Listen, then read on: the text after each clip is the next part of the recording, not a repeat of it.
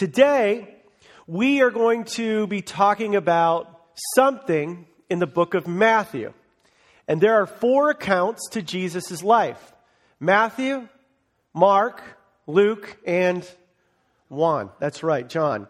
And so we have these different portraits, and we learn about different perspectives of Jesus' life and his stories and his miracles and his death and his resurrection. And one of the questions that often comes up is, how do we know that these 4 portraits of Jesus are accurate? How do we not think maybe just the people that wrote it just made certain stuff up? Why did they just, ran out of material and said, well, let me just make up some things and we'll corroborate our stories? Well, what we find when we dig below what we read is that Jesus' memory has been preserved. It's been accurately preserved. Now, New Testament scholars they tell us that after Jesus' ascension, his sayings and his deeds were accurately portrayed through oral traditions. These oral traditions were unevenly distributed throughout the Christian world. And some of these sayings may have been transmitted among early Christians in Jerusalem. Some of them have been transmitted by the Apostle Peter when he was in Rome. And other sayings were communicated through what is known as modern-day Turkey. And what we find when we look at the book of Matthew, the overview of it all, is when Matthew sat down to write his gospel about Jesus, he had a huge amount of orally transmitted materials that were already present in his community. He didn't need to make things up. He didn't need to embellish the stories. There were already a ton of oral traditions and oral communication that he already had at his fingertips. And it wasn't just a giant game of telephone where someone said one thing and got passed on to someone else, it got passed on to someone. So slowly it got changed over time. Hey, did he say Jesus Christ? No, he said cheese and rice. We don't know. You know how telephone kind of changes the game? That's not how it happened, because oral tradition was a huge part of pre-modern societies.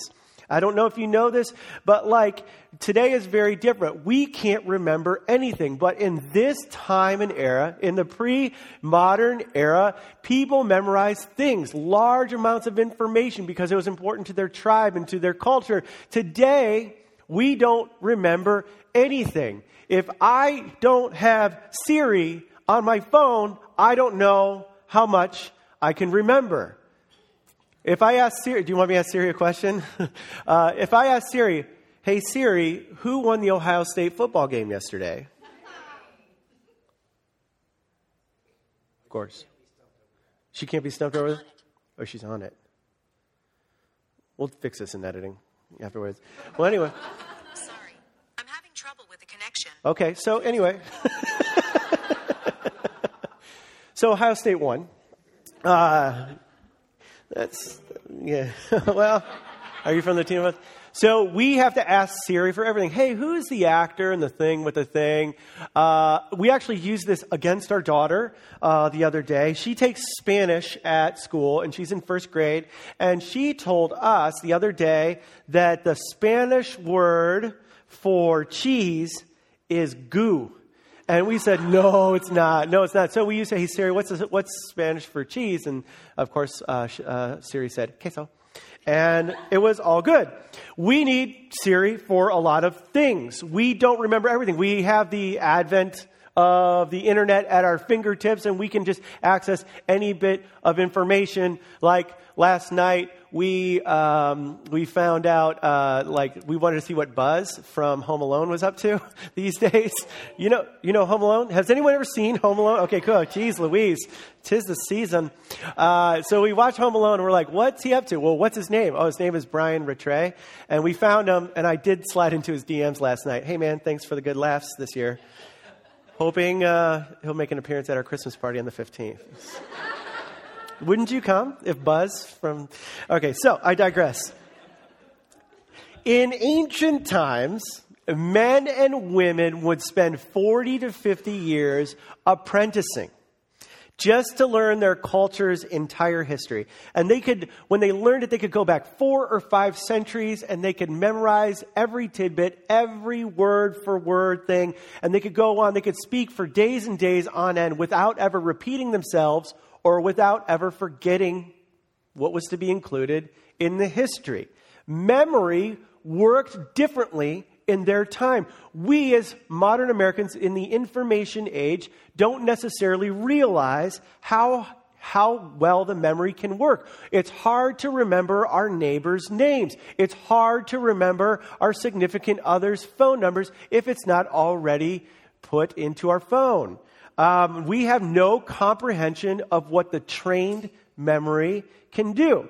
And the point is this: Jesus, his sayings and his life and his miracles, they were so important to his followers that they were almost certainly memorized by people whose job it was to remember things.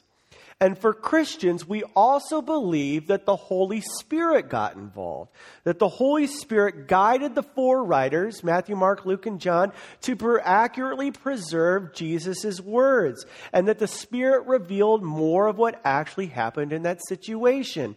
And so today, as we begin this series called Wonder, we're going to be looking at something that really helps us understand the wonder of Jesus, and that is the wonder of promise.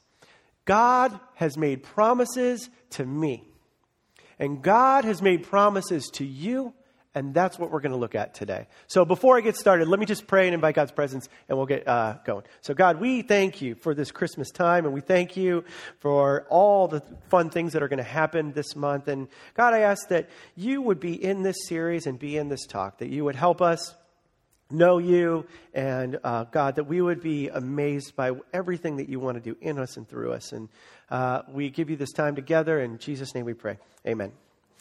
Okay, so if you have a Bible, you can turn to Matthew. That is in the Bible. And if you don't want to do that, you can just follow along on the screen. And what we learned from Matthew, and what we know about Matthew, is that out of the 4 Gospels, Matthew emphasized the most that Jesus came to fulfill God's promises that were found in the Hebrew Bible, or what Christians call the Old Testament. In fact, Matthew quotes the Old Testament something like nearly 36 times, and he repeatedly shows how Jesus fulfills the prophecies about the Messiah to come. There are literally dozens and dozens of Old Testament prophecies concerning how people would be able to identify that the Messiah was going to come. And Jesus fulfilled those Old Testament prophecies hundreds of years later, after these prophecies were written. And so the second thing that I want you to see, if you're taking notes along with us today, is that Jesus is the fulfiller of God's promises to send the Messiah. Now, in Matthew 1:1, it reads this: "This is the genealogy of Jesus the Messiah, the son of David, the son of Abraham." Now, stop there. From the very beginning, Matthew calls Jesus the son of David, which is a title that Jews gave to the Messiah. Jesus is the descendant of David. He's the fulfiller of all the promises that God made to King David. And King David is considered to be the greatest king of all of Israel. And Jesus is also not just a son of David, but he is a son of Abraham, which makes Jesus a true Jew. And Matthew is telling us that this story, this beginning of his gospel, from very first chapter to very first verse right here, Matthew is telling us that the beginning of this gospel, that he is writing a story. But this story is not a new story. This is not just some story that Matthew is inventing. It's not a story of a new religion. It's not even a story of the launch of Christianity.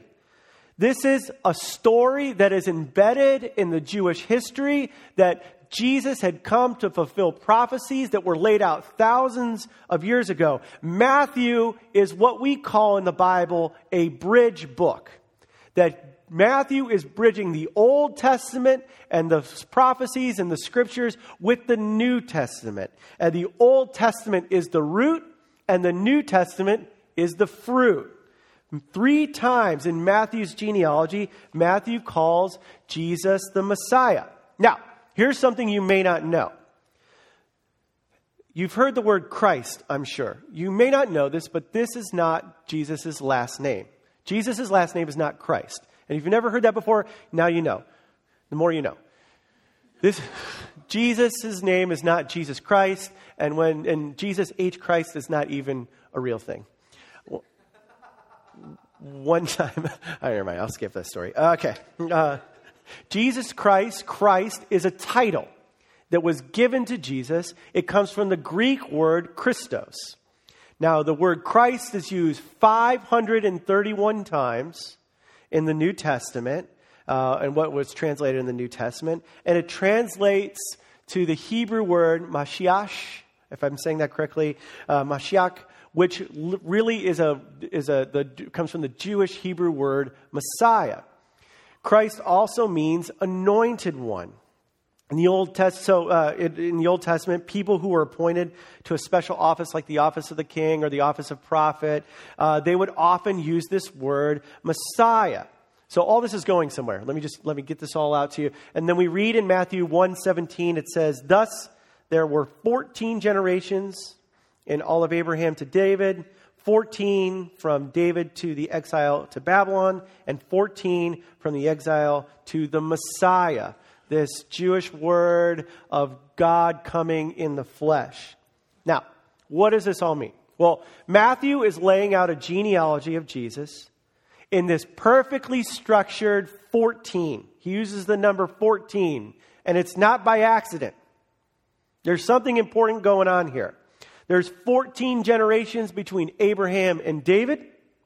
There's 14 generations between David and the exile, where all the Jewish people were led off to Babylon. And then there are 14 generations between that exile and the coming of the Messiah.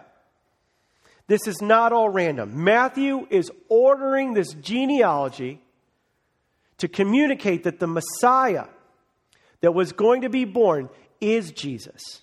And it's working itself out in perfect fashion in the way of Jesus.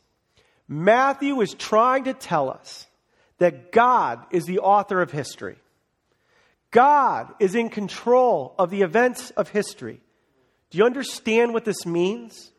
God is not only in control of the events of history, but God is in control and oversees the events of our lives. The good events in our lives, the bad events in our lives, and everything else that's in between. Yes, good people are going to do what they do, bad people are going to do what they do. And yes, demons are going to do what they're going to do. But over everything, ruling and guiding and lovingly directing the course and the trajectory of our lives is God. God is there. And Matthew's laying this out in this kind of like what we would miss as Americans, 14, 14, 14. We don't know what that is. But what he's saying is there's an order to this thing. And God's over all of it. And God's over our lives. God is over my life. And God is in control of yours. And some of you might say, Chris, my life is a mess. Don't say that out loud now, but just keep looking at me if it is. Everyone diverted their eyes in a weird way that wasn't going to work for me. Okay, so some of you might be saying that, Chris, my life is a mess. I've made some really horrible choices. There's people in my life who have stabbed me in the back, who've turned their back on me. Someone I loved prematurely died, or someone I loved walked out of their life. Someone in my life betrayed me. How can God be in control of all of this mess? Well, if you read the Bible from beginning to end, The Bible starts in Genesis, it ends in Revelation. If you read it from beginning to end, you'll learn that the Bible teaches us certain things about the mess of this world. I'm going to summarize a few of them for you, and you can follow along on the screen. This is really important. I'm going to summarize 3 key points here. And the first one is this: evil is an intrusion of God's good creation. When we look at the way God made the world, God made it to be good. And very often there are people who suffer when they've done nothing to deserve it. Maybe that's you. Maybe you've experienced suffering when you didn't do anything to deserve it. You've done nothing wrong, and certainly done nothing worse than anyone else who's out there. But the second reality we see in the story that we find in Scripture is that we human beings are responsible for our own choices. We find that in certain situations, we can't blame our circumstances. We can't blame our parents. We can't blame God. We can't blame our teachers. And we can't blame someone else for what we choose. We are responsible for our own choices. But third, and this might be the most incredible of the 3, is this: we find that God is completely in control of what happens, and God will ultimately defeat evil and bring about good in our lives and in the world. Listen to these Bible verses that have been written down about God's control over this world. Look at what it says in Ephesians 1:11. It says, "In him we were also chosen, having been predestined according to the plan of him who works out everything in conformity with the purpose of his will." And look at Romans 8:28. It says, "And we know that in all things God works for the good of those who love him, who have been called according to his purpose." No one, including me, really knows how these 3 truths hold together. It's a bit of a mystery. But whatever happens, death, greed, sin, betrayal, abuse, they do not have the final word in your life. They do not have the final word. Do you believe that? Do you believe that all the bad things that could possibly happen to you, or all the bad things that have already happened to you, they do not speak a permanent situation over your life? Do you believe that God can and will work through the good, the bad, the ugly, and the otherwise in your life to fulfill his good purposes? Do you believe that?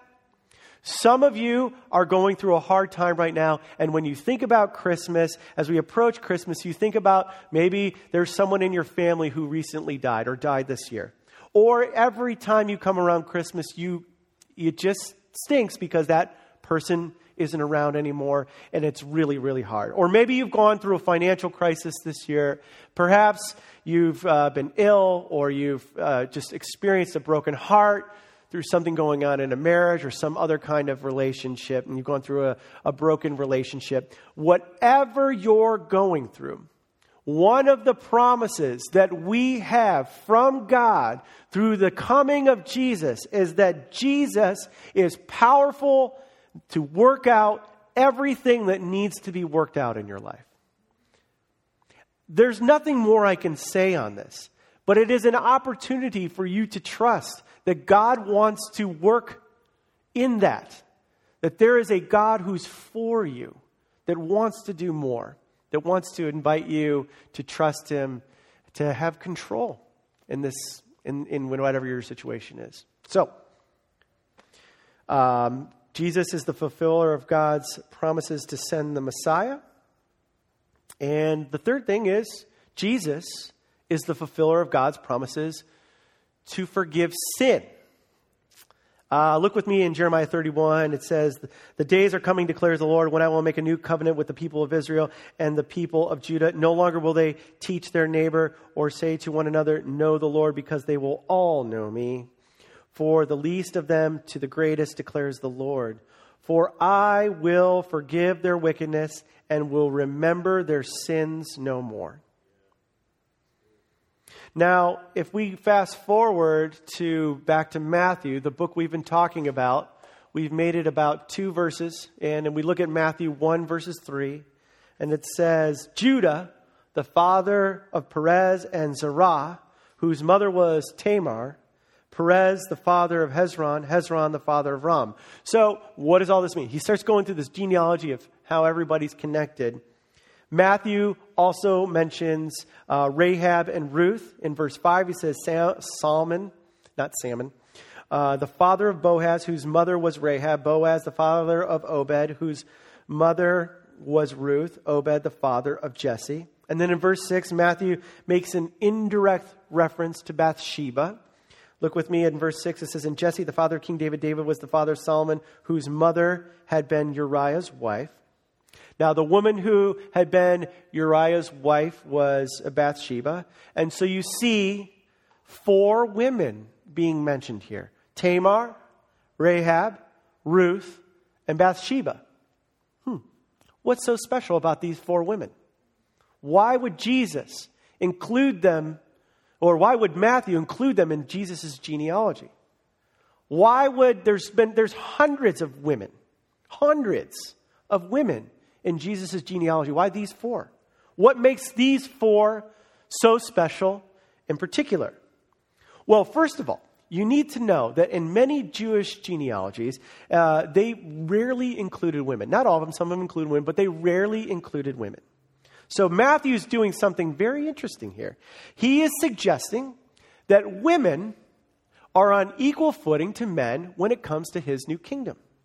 When Jesus is introducing his new kingdom to this world, that there's men and women who are a part of this thing, and they're both on equal footing. Jesus, the Messianic King, is bringing about a revolution to the culture where women and men are equals in the kingdom of God. Not only are 4 women mentioned, but these 4 women are Gentiles. They're not even Jews. But Matthew wasn't done at this point shocking his predominantly male Jewish audience who would be reading this by mentioning that these were Gentile women in Jesus' genealogy. 3 of these 4 women had very sexually suspect backgrounds. Isn't that interesting? Now, if you read back to Tamar, you can read about this in Genesis 38.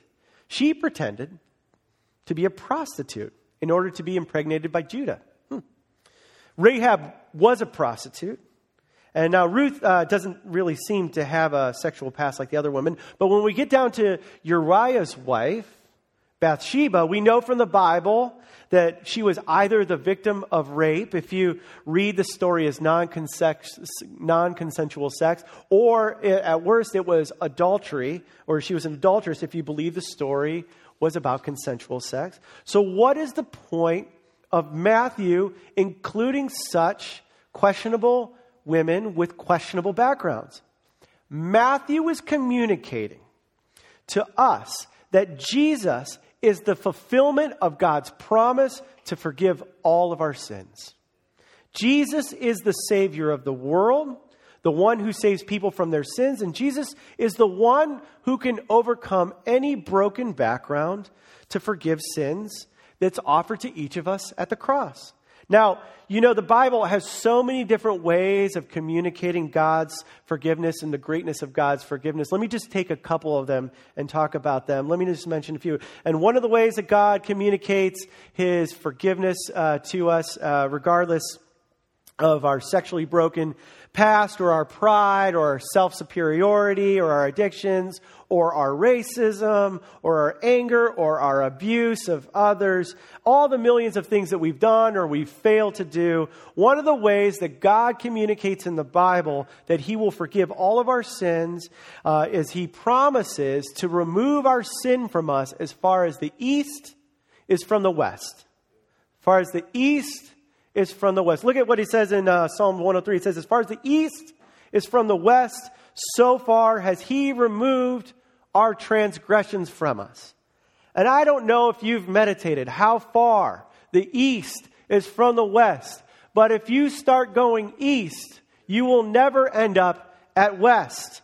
You will always be going the same direction. You will always be going east. You will never hit west. The east and for the west is very far. And for those of you who understand Los Angeles traffic, And those of you who come to us from the great state of Pasadena to visit with us in Santa Monica, you understand. You have begun to taste and see how far the East is from the West. In other words, the East from the West is an infinite distance apart. And when God says He'll remove our transgressions, our sin, as far as the East is from the West, He's saying that He is removing our sin an infinite distance from us. He is using this expression to tell us that forgiveness is total, that forgiveness is complete. We're never going to meet up with forgiven sin again. It's gone. In order to change the metaphor, we read this promise in the Old Testament. We read it in the book of Micah 7:19. You will again have compassion on us. You will tread our sins underfoot and hurl all of our iniquities into the depths of the sea. The depths of the sea. And when sins are hurled to the bottom of the ocean, they are gone forever. They're never to be recovered, never to be looked at, never to be examined again. Micah writes that our sins are hurled to the bottom of the sea. Our sins aren't gently thrown off the edge of a boat that's seeking to recover the jewel of the ocean in the movie Titanic, where it gently floats to the bottom, where they could be picked up and dragged back up to the surface. They might float up again. No, it says God hurls our sins. He sends our sins to the bottom of the sea. And when a person asks for forgiveness and turns over their life to Jesus Christ for salvation, those sins are gone. They are broken. They are hurled to the bottom of the deepest ocean. The Mariana Trench cannot begin to express how deep God removes your sin from you when you welcome His forgiveness. Friend, what do you believe about the mistakes you've made? What do you believe about the sins of your life? Do you believe that you are being freed from being ashamed of your past? That you are being freed, that your sins, that your lies, that your broken past, that your angry outbursts, that your judgments and your grudges against people or your family, your gossip, your unforgiveness, what do you think God does with those sins? What we see is that if you ask God to forgive you and remove these sins from you, He forgives your sins the same way He forgives the sins of Tamar and Rahab and Ruth and Bathsheba. He completely and absolutely forgives you. Friends, Christmas is a time to celebrate the breaking of sin and problems in your life. And there's nothing you can do that can separate you from your sin. Go ahead and try. You won't be able to do it, but there's one who did it. And when He came in the form of a baby, we see the seed being planted of what would become a death and resurrection on the cross. Jesus is the fulfiller of God's promises to remove my sin and your sin. We also see, and lastly, I might add, Jesus is the fulfiller of God's promises regarding Israel. Now, I'm going to teach you a highfalutin word. It's a theological phrase, so I want you to repeat after me. Recapitulate. Cool, let's do it all together like we're having fun. 1, 2, 3. Recapitulate. Now we sounded like a cult. Okay, so we need to back that off. Okay. What does that mean? What does it mean? What does it mean? Jesus recapitulates in His own experience the whole history of the Jewish nation, the Jewish people. Matthew and the rest of the New Testament, they insist that the Old Testament points to Jesus. Everything in the Old Testament anticipates Jesus. Everything in the Old Testament speaks about Jesus. The New Testament writers read the Old Testament and they saw Jesus everywhere. For example, look what we read in Matthew chapter 2 in verse 13. It says, when they had gone, an angel of the Lord appeared to Joseph in the dream. That's Jesus' stepdad. Get up, he said, take the child and his mother and escape to Egypt. Stay there until I tell you, for Herod is going to search for the child to kill him. So he got up, took the child and his mother during the night and left for Egypt. where he stayed until the death of Herod. And so was fulfilled what the Lord had said through the prophet, out of Egypt I called my son. What is Matthew doing here? Why does this matter? Well, Matthew was quoting the Old Testament prophet Hosea. In Hosea 11:1, we see that Hosea was talking about the calling of the nation of Israel out of the land of Egypt. But when Matthew thinks about Jesus the Messiah, he thinks of the nation of Israel coming in this single person. This is the final representative, the ultimate fulfiller of everything concerning Israel. Matthew is thinking of Jesus. Jesus' life is a retelling of the story of Israel. Jesus went through many, if not all of the various experiences the nation of Israel went through that we can read about in the Old Testament. Jesus is Israel in person. And sometimes you might hear Christian podcasters, or you might maybe have grown up in a home where like Christian radio was a thing. Maybe you were exposed to the End Times books Left Behind, or watched the movies, or something like that. And many times in those situations, because if you want to see the fulfillment of Old Testament prophecy, you need to keep your eyes on what? The nation of Israel, they'll say, okay? And to which I would respond to that and say, if you want to find fulfillment of Old Testament prophecy, you don't need to keep your eyes on the nation of Israel. You need to keep your eyes on Jesus.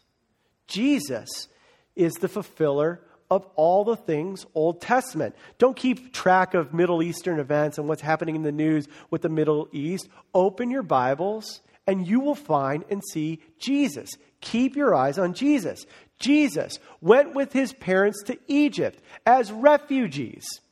They were escaping Herod. And so many times we read about in the Old Testament stories of people that left the home country and found asylum in other countries. We read about it with Moses and Jacob and Abraham and Isaac. They were fleeing poverty or persecution or people that were or famine or other problems. And Jesus went to Egypt as a little boy, the same way many of the founding fathers of the Jewish faith did.